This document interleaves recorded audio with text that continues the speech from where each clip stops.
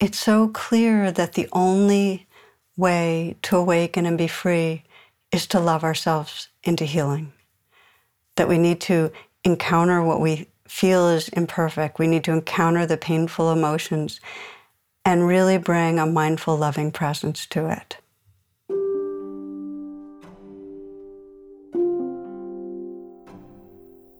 Welcome to Awaken, a podcast presented by the Rubin Museum of Art in New York City. That was the voice of Tara Brach, and I am your host, Laurie Anderson. In this 10-part series, we explore the dynamic path to enlightenment and what it means to wake up. We'll hear from authors, artists, wisdom bearers, and Buddhist teachers, people who have experienced a shift in their perspectives on life throughout their personal journey. This podcast is inspired by the exhibition Awaken, a Tibetan Buddhist journey toward enlightenment, which illustrates the stages of enlightenment through paintings, sculptures, and other objects. We use these artworks as a jumping-off point to better understand the paths our guests have been on and where they are going. In this episode, we contemplate the process of finding a spiritual path and navigating the student-teacher relationship. We speak with psychologist, author, and teacher of meditation, emotional healing, and spiritual awakening, Tara Brach. She shares her story of how her life took an unexpected turn, what it was like to find her own path, and how her spiritual journey led to radical acceptance and compassion. But first, Tara responds to a sculpture of Gautama Buddha. I see balance, and I see repose, and I see awakeness, and I see tenderness. And I use my imagination because I imagine the living consciousness that's behind and animating the creation of this.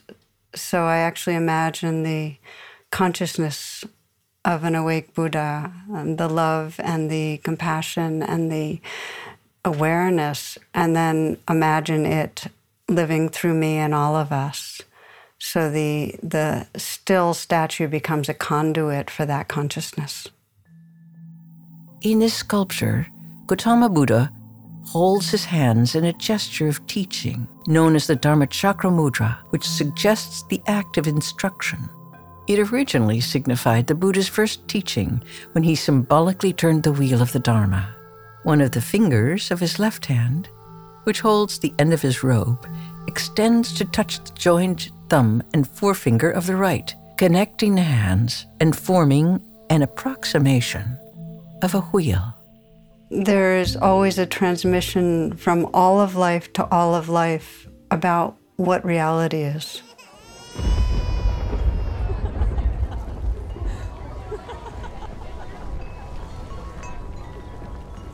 And that there's an elegance and a grace to the mudra that allows for that transmission.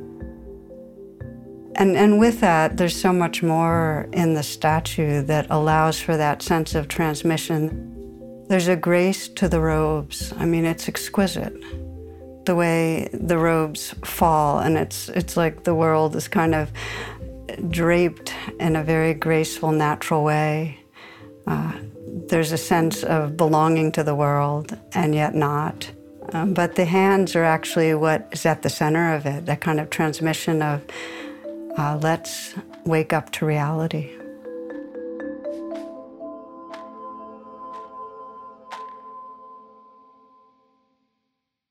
I have never stopped being a student.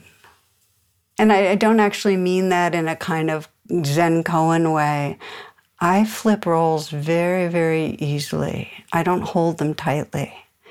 So I can be in the teaching role in a moment, and the role is just a sense of sharing with friends, understandings that can help others to find the same thing out themselves, because that's really the goal. It's like often when people ask me a question, I respond with a question just because I know you already know. And if I ask a question in a clarifying way, it's so empowering to know you already know. So I take the role of a teacher because I've been practicing a long time and I've made some discoveries that are helpful on the path. And in a moment, I'll be listening to someone else speak or, listening to a talk or reading something in a magazine or whatever, or talking to a child, and I am in such a receptive mode that they are channeling something that I need to pay attention to that helps me wake up. So I really do have a lot of fluidity in these roles, because whatever I love, I like to share.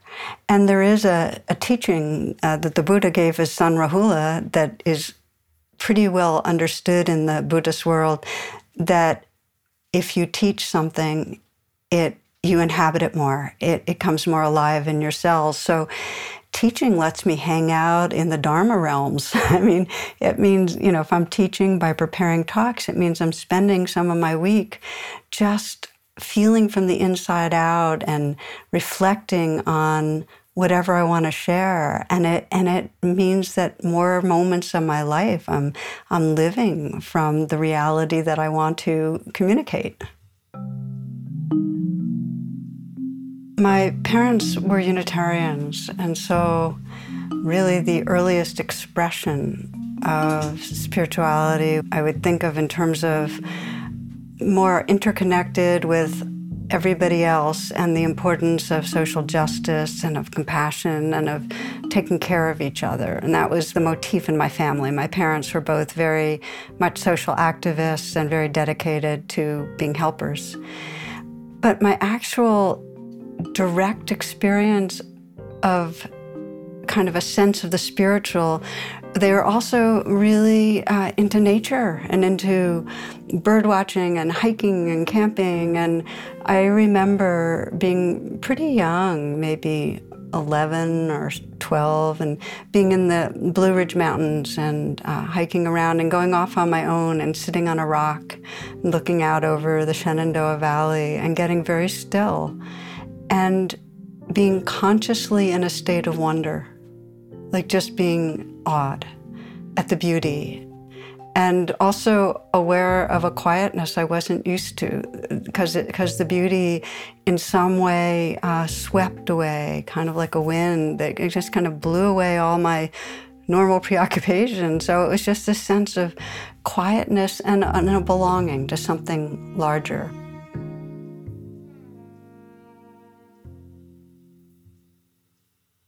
Mostly I remember happiness, like kind of a warm, expanded feeling. Just remember a buoyancy, like something about it was incredibly energizing, like there was something more to this world and I was discovering it. It was that sense of, that's what I am. I am larger. That this smaller self in a bubble isn't the whole thing. So I would say that over and over again in the following years, it was nature that kind of was the wake up to that sense of the sacred. When I was in college, that self in a bubble had learned to believe that she was unworthy, that she wasn't good enough, and it kind of came to a fore when I went on a hiking trip with another friend, and she was talking about how she was learning to be her own best friend, and I just, with this crushing recognition of I was the furthest thing from that. I was just always very harshly criticizing myself for what kind of daughter I was, or partner in relationships, or friend, and I was planning to go to law school. And I would go to these meetings and rallies on the weekends and so on. And I started noticing more and more that the mood at them was so angry and strident and creating an us and a them, and the them was the enemy. And then I'd go to yoga class and there was all this sense of, peacefulness and harmony. And I remember one spring night leaving the class and standing outside by a fruit tree, because I remember the fragrance, and standing still and realizing that my body and my mind were in the same place at the same time.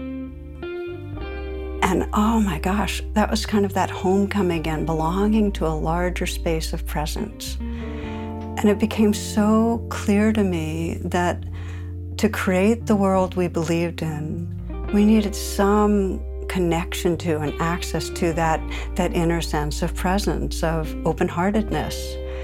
And so I kind of made a dramatic left turn. And instead of going to law school, I moved into a spiritual community, an ashram. It was a Sikh ashram, where for the next decade I was doing yoga and meditation and, trying to come home to myself in a way.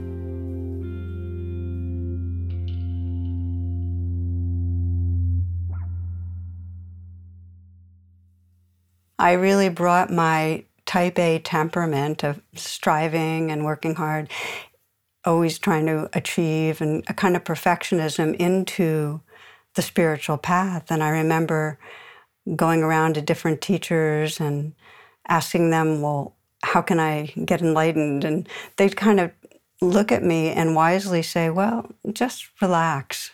And so then I'd say, okay, just relax. And that would be my next project. But I had this idea that it would take about 8 years if I worked hard.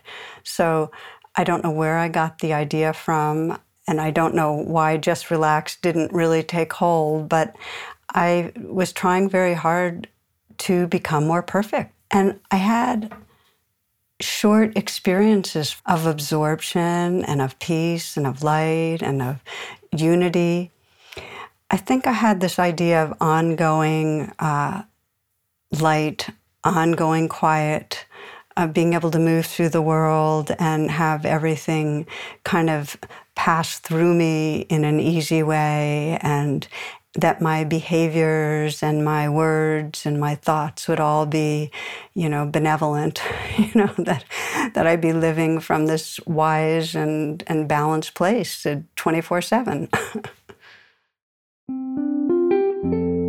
In some ways, it was a feeling of dedication, and it came from a very pure place, which was a real yearning to be all that I could be, to really live from my potential, to know what it meant to love fully and to see truth. So in a way, the intensity of my practice had a beautiful current in it, but it also had a kind of a judgment to it that I always needed to be better. I always needed to improve. And what that meant was it was very rare to be able to have that sense of enough. This moment is enough, this body-mind is enough, and to really, truly rest in how it is, in the imperfect conditioning that's really a part of who we are. So that's how my type A practitioner kind of manifested in spiritual life. That only changed really after I left the ashram.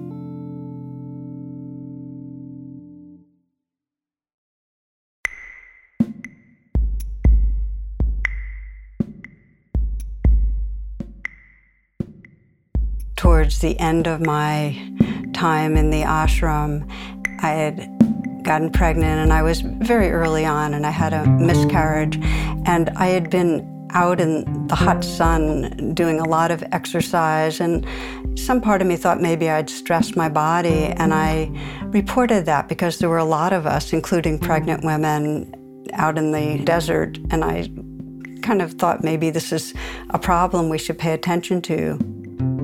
The spiritual teacher of our community thought in some way I was challenging his way of doing things, and he stood me up at a big, large group gathering and said, you didn't have a miscarriage because of this, you had a miscarriage because of your ego. And he basically berated me in a way that left me quite exposed and quite shamed, and this was 2 days after the miscarriage, and also feeling betrayed.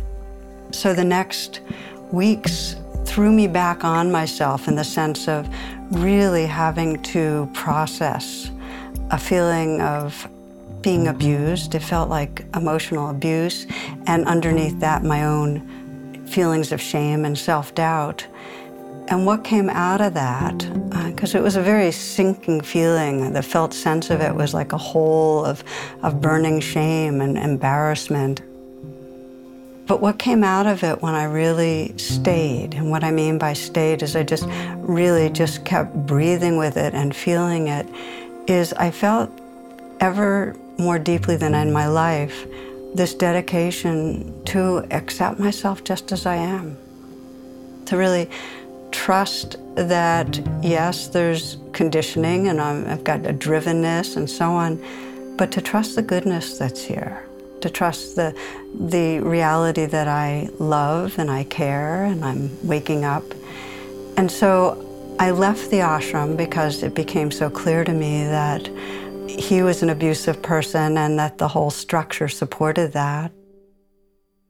It wasn't the first time I'd been confronting the trance of unworthiness, but it was the first time I had ever been emotionally abused. I don't have that kind of trauma so much in my history. So it was both completely painful, but also a wake up of that was so strong that it actually deepened my attention. So that where in the past I would feel the feelings and try to bring kindness and tell myself I was a good person, here it was like, either you believe the message of another person and really, really contract into that bad personhood, or you find out what else is possible. You have the courage to trust this larger sense of being that has a fundamental goodness to it and can include all the imperfect conditioning. So I guess it's that place in me that deep down really does trust that came to the fore in those moments. And I left with, there was pain in leaving because I had been there a long time. I had very close relationships. But also I kind of entered the next phase of my spiritual practice with this deep conscious intention to embrace the life that's here. I continued to teach yoga, but I was gradually introducing myself or got introduced to Buddhist readings and Buddhist practice. And it was pretty natural and organic that I found, the power of it. And I got very drawn to going to a retreat. And I remember my first week-long retreat, and it was 35 years ago or so. Immediate resonance and the message at the retreat, that suffering is universal, that it's natural. It's not a personal pathology. The suffering of my self-doubt, the suffering of shame, the fears I have about what other people think, it's just part of our universal suffering. And also the message is about freedom, that it's not by perfecting a self. The freedom comes in opening to reality, in really opening our hearts and our being to how it is right here. And I found such resonance in the power of what's called wise mindfulness, which is really this capacity to pay attention to the changing flow of experience without judgment, to become the witness that's engaged, that's feeling and experiencing, but not identified, and bringing compassion to that process. So this all just really resonated so much that early in that first retreat, I realized that, wow, this path can carry me the whole way. And I want to be teaching this. So that all happened in my first Buddhist retreat.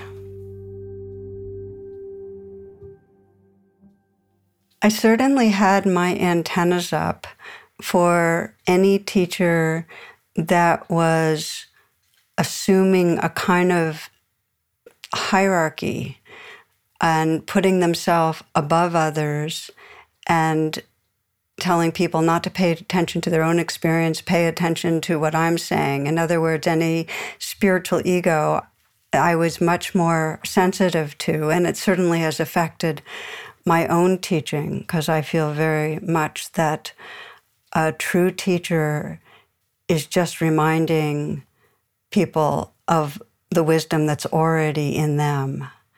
So in that way, yes, I was very sensitive, and I got drawn to not one teacher, but a whole number of teachers that in different ways offered inspiration. And that was in just my way. I mean, some people do have a single major teacher. I had a number that I had.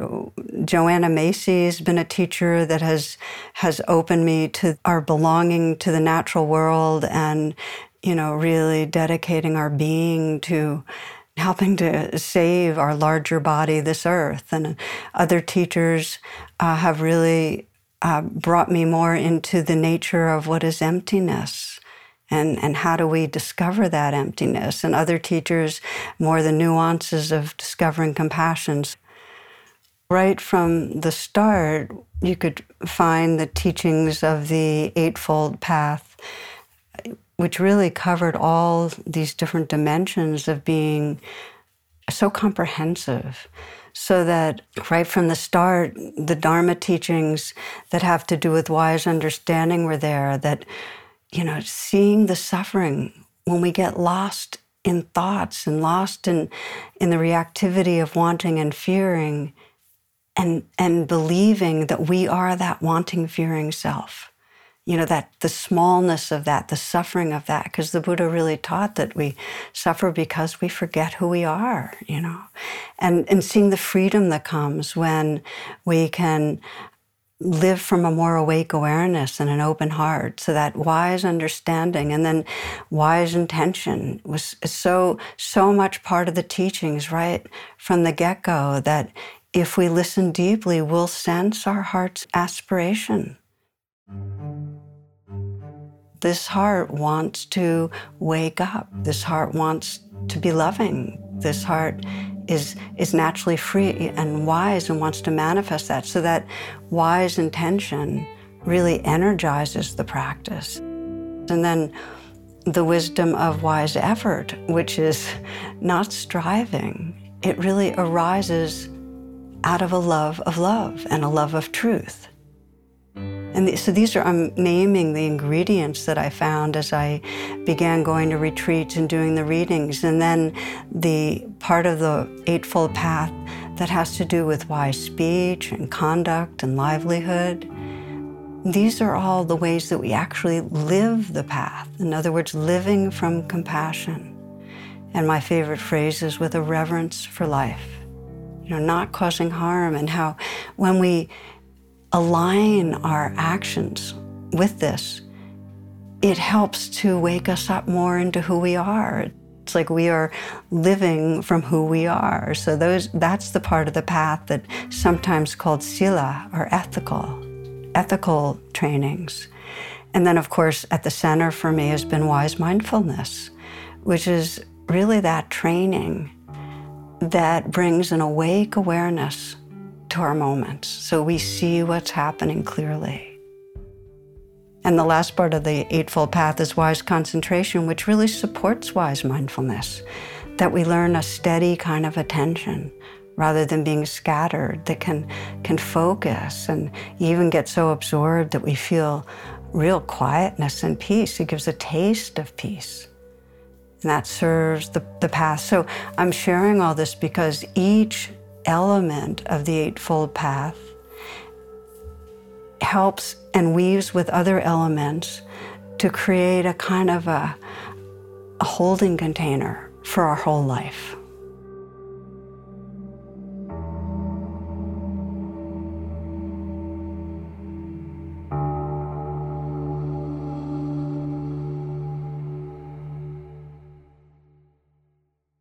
The same suffering that I've shared with you of I'm not enough, I'm falling short, I'll never be good enough, that kind of thing.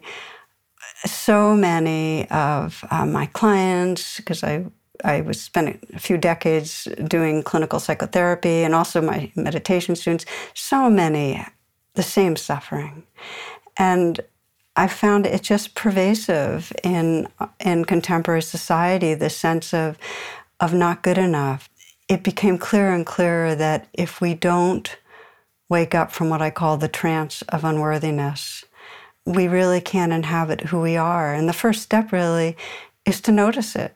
Like, I've had so many people say, once I had the phrase a trance of unworthiness in my mind, I started noticing how much I was just being dominated by this harsh critic, or I started knowing how much I anticipated others were going to be judging me. And it can be a revelation. And then the next step is, and this is where it takes courage, is to really spend time with the layers of shame and fear that are underneath that trance of unworthiness. And I remember at one of the early retreats I attended, Buddhist retreats, that there was some teaching that had the language of the boundary to what you accept is the boundary to your freedom. The boundary to what you accept is the boundary to your freedom. And it was really powerful because I started sensing, okay, this moment, what am I not accepting? Well, I'm kind of not accepting that my body is feeling this way right here and now. I'm not accepting how I've been as a mother. My mothering isn't good enough. And maybe in that moment the teacher was being long-winded and I felt like I wanted more quiet in the meditation. Whatever it was, I just started noticing how much my whole body-mind contracted in the moments that I was pushing away what was happening. And I actually started a yes meditation at that point, which I use the word yes, but it's the energy of yes, which really says, this is the reality of this moment. Just allow it to be here. It doesn't mean I agree. It doesn't mean I'm always going to be this way. If I have a self-judgmental thought, yes doesn't mean I agree with the content of the thought. It just means, okay, yes, judgment's going on. And so I started practicing more and more like that. And first it was mechanical. First I was just going yes to this, yes to that, and it was kind of gamey. But then I actually started, getting amused because I was more witnessing than I was caught up. And then the yes, the accepting, became very tender. It was like, okay, this is the wave in the ocean right now. And the power of it was that who I was more resting in that oceanness. I became more of that tender ocean that had room for the waves. And so this was really the heart of what I've been teaching to others over time, is to be with what's here, to courageously feel it, and to hold it with that tenderness. Sometimes the best we can do is just say, okay, yes for the moment. But if we keep staying, that yes turns into love, a field of love. And we start trusting more and more that we're that field of loving, more than the story in our mind.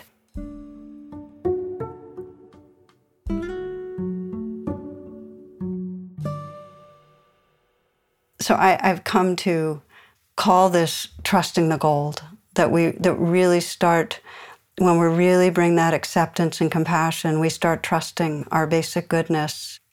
That's kind of the gift of radical acceptance and radical compassion. And it came from this story and many stories in my life where I wasn't trusting, where I was filled with self-doubt, with the fear of rejection, and how I found my way through mindfulness and compassion to, again, trusting the gold. I spend a lot of time in nature, and what I'll do when I'm in nature, when I'm in the natural world, is, really sense the aliveness and sentience of what's here. And I remember a few years ago, I was on a walk by the river and I heard really loud shots. And I realized it was hunters that were shooting geese. And I've spent a lot of time watching geese and watching them have babies. Just yesterday, I saw the first batch of babes on the river, the goslings. And so I have a real relationship with them. And I burst out weeping when I heard those shots because I felt like my friends were being violated. And then I started, as I walked, I just kind of reflected, you are my friends. You know, it's like saying namaste. I see the sacred in you, to the geese. And then I saw my dog. My dog was just kind of trotting along beside me, and namaste, you are my friend, to my dog. And then the cardinals flitting in the tree, and whatever I saw, you know. And what happened was, the more I did it, the more I felt this belonging to this web of life, and realized that in the moments that I perceive that connectedness, when I perceive we are friends, that namaste, seeing the sacred, I can't be alone. I'm never alone. And I practice with that. I practice that with humans, with whatever I'm with, you know, whatever life form I'm with, remembering the goodness, the gold, seeing the sacred. And when I'm really, really stuck, I have to first sense that there's some love in the world loving me. There's a phrase from one non-dual teacher that love is always loving you. And I love that phrase. So I sense the world as having some benevolence that's loving me when I'm feeling stuck, separate, when I'm caught in that separate self sense. But as I do this practice of sensing the sacred in all forms, I become that loving that's loving the world. So that's one of the spaces of resting in awakened awareness that is very sweet. And what is so clear is that in moments of awakening, there's not a me resting in something. It's that awareness that I belong to a wider field.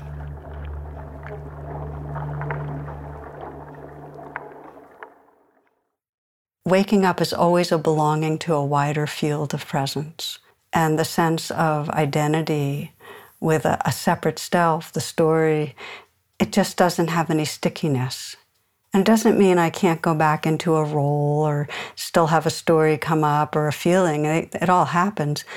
But there's not so much identification. There's still that sense of being that open field of tenderness and having room for the changing currents.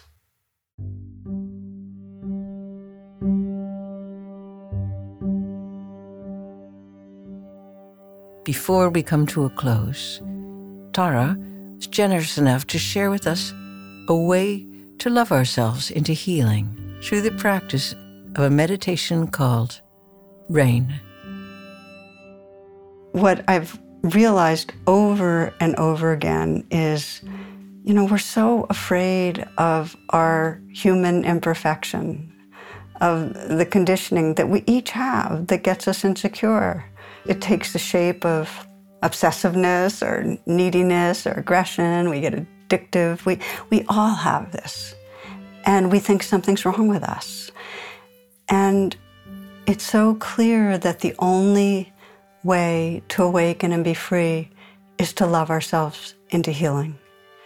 That we need to encounter what we feel is imperfect. We need to encounter the painful emotions and really bring a mindful, loving presence to it.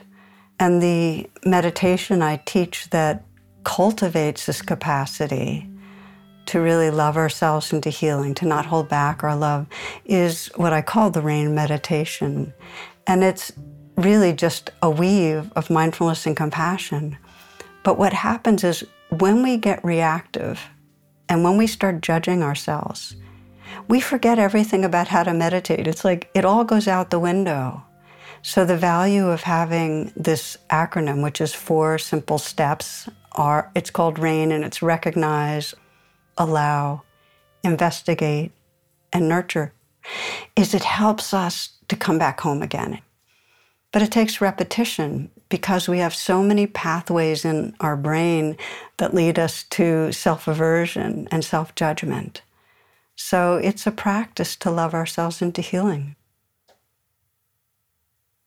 As you're listening right now, take a moment to find a posture, a way of being that's comfortable, that allows you to be awake, at ease, and letting the attention go inward, and taking a few full breaths. Let the breaths collect your attention, bring you into presence. And I invite you to bring to mind some challenge in life, some place that's not traumatic, but where you react in ways that cause some pain, whether a place where you repeatedly either feel hurt or defensive, angry, anxious. And it might be at work, it might be in a relationship, it might be to do with an addiction.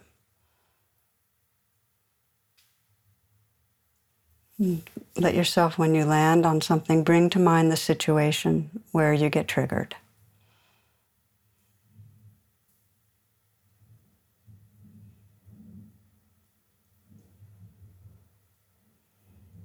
And let it be close in.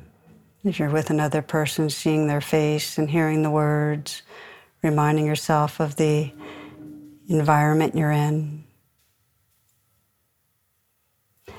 And taking a moment, we begin RAIN with recognizing, just to recognize whatever's most predominant, whether it's fear or anger, our judgment, our hurt.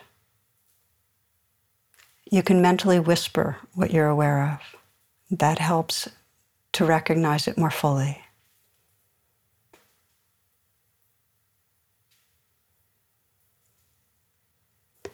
The A of RAIN is allow, and that simply means that willingness to let it be. Just let the uncomfortable or painful feeling be there. It's the basics of saying yes. This is part of reality right now. Just for now, let it be. And that allows you to go to the I of RAIN, which is investigate. And you might sense, to start, what are you believing when this is happening?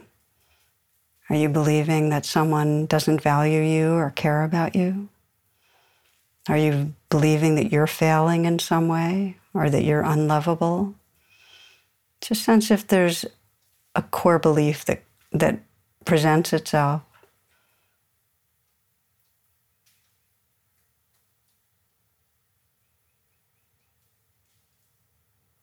Mostly, as you investigate, find out the experience in your body, the felt sense. It might be in the throat or the chest, the belly. And start keeping company with the feelings that are difficult. It's kind of a leaning in and breathing with, and you might put your hand on your heart as a beginning to deepen the sense of keeping company with your own inner experience. And as you feel it, as you feel the hurt or the anger, fear, whatever it is, just sense what it needs in this moment, how it wants you to be with it. Does it need that you to deepen your acceptance? Okay, this is here. Does it need to know you're staying and you're not leaving? I'm going to be with you. Does it need a reminder of your own goodness? Trust your goodness. We end with the N of RAIN, which is nurturing. Send some message of care inwardly. Either send it from your own awake heart mind, or imagine the awakened heart mind of the Buddha or some deity or somebody you love, sending that message right to the place of vulnerability, bringing compassion inward.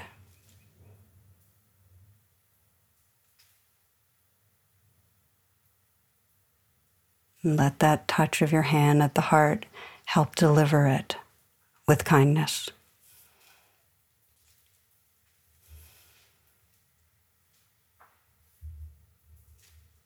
And as you end the meditation in what's called after the rain, just notice the sense of your own being when instead of being the fearful self or the angry self, you're resting in that field of kindness and presence.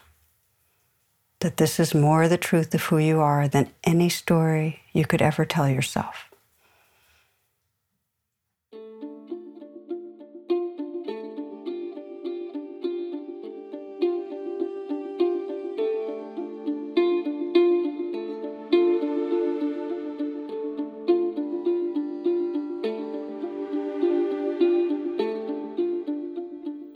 Many thanks to Tara Brach for sharing her experience with us. We hope you enjoyed it. For more information about our guest and to see images of the artwork in this episode, visit rubenmuseum.org/awakenpod. If you're hungry to continue the conversation, join us on Instagram @RubenMuseum. And if you're enjoying this podcast, leave us a review wherever you listen to podcasts. Leaving us a review is one of the best ways to help this podcast reach more listeners like you. Awaken is produced by the Rubin Museum of Art in collaboration with Sound Made Public, and I'm your host, Laurie Anderson. This podcast is supported by Barbara Bowman, the Ellen Bayard Whedon Foundation, the Prospect Hill Foundation, Bob and Lois Bayliss, and public funds from the New York City Department of Cultural Affairs in partnership with the City Council. Awaken is sponsored by Tricycle, the Buddhist Review, a print and digital magazine dedicated to making Buddhist teachings broadly available. Music for Awaken was created by Blue Dot Sessions, Poddington Bear, Tendonite, and Siddhartha Korthus. Don't forget to listen in next time as we explore how a journey toward awakening might begin with Latham Thomas, master birth doula and world-renowned wellness leader. Thanks for listening.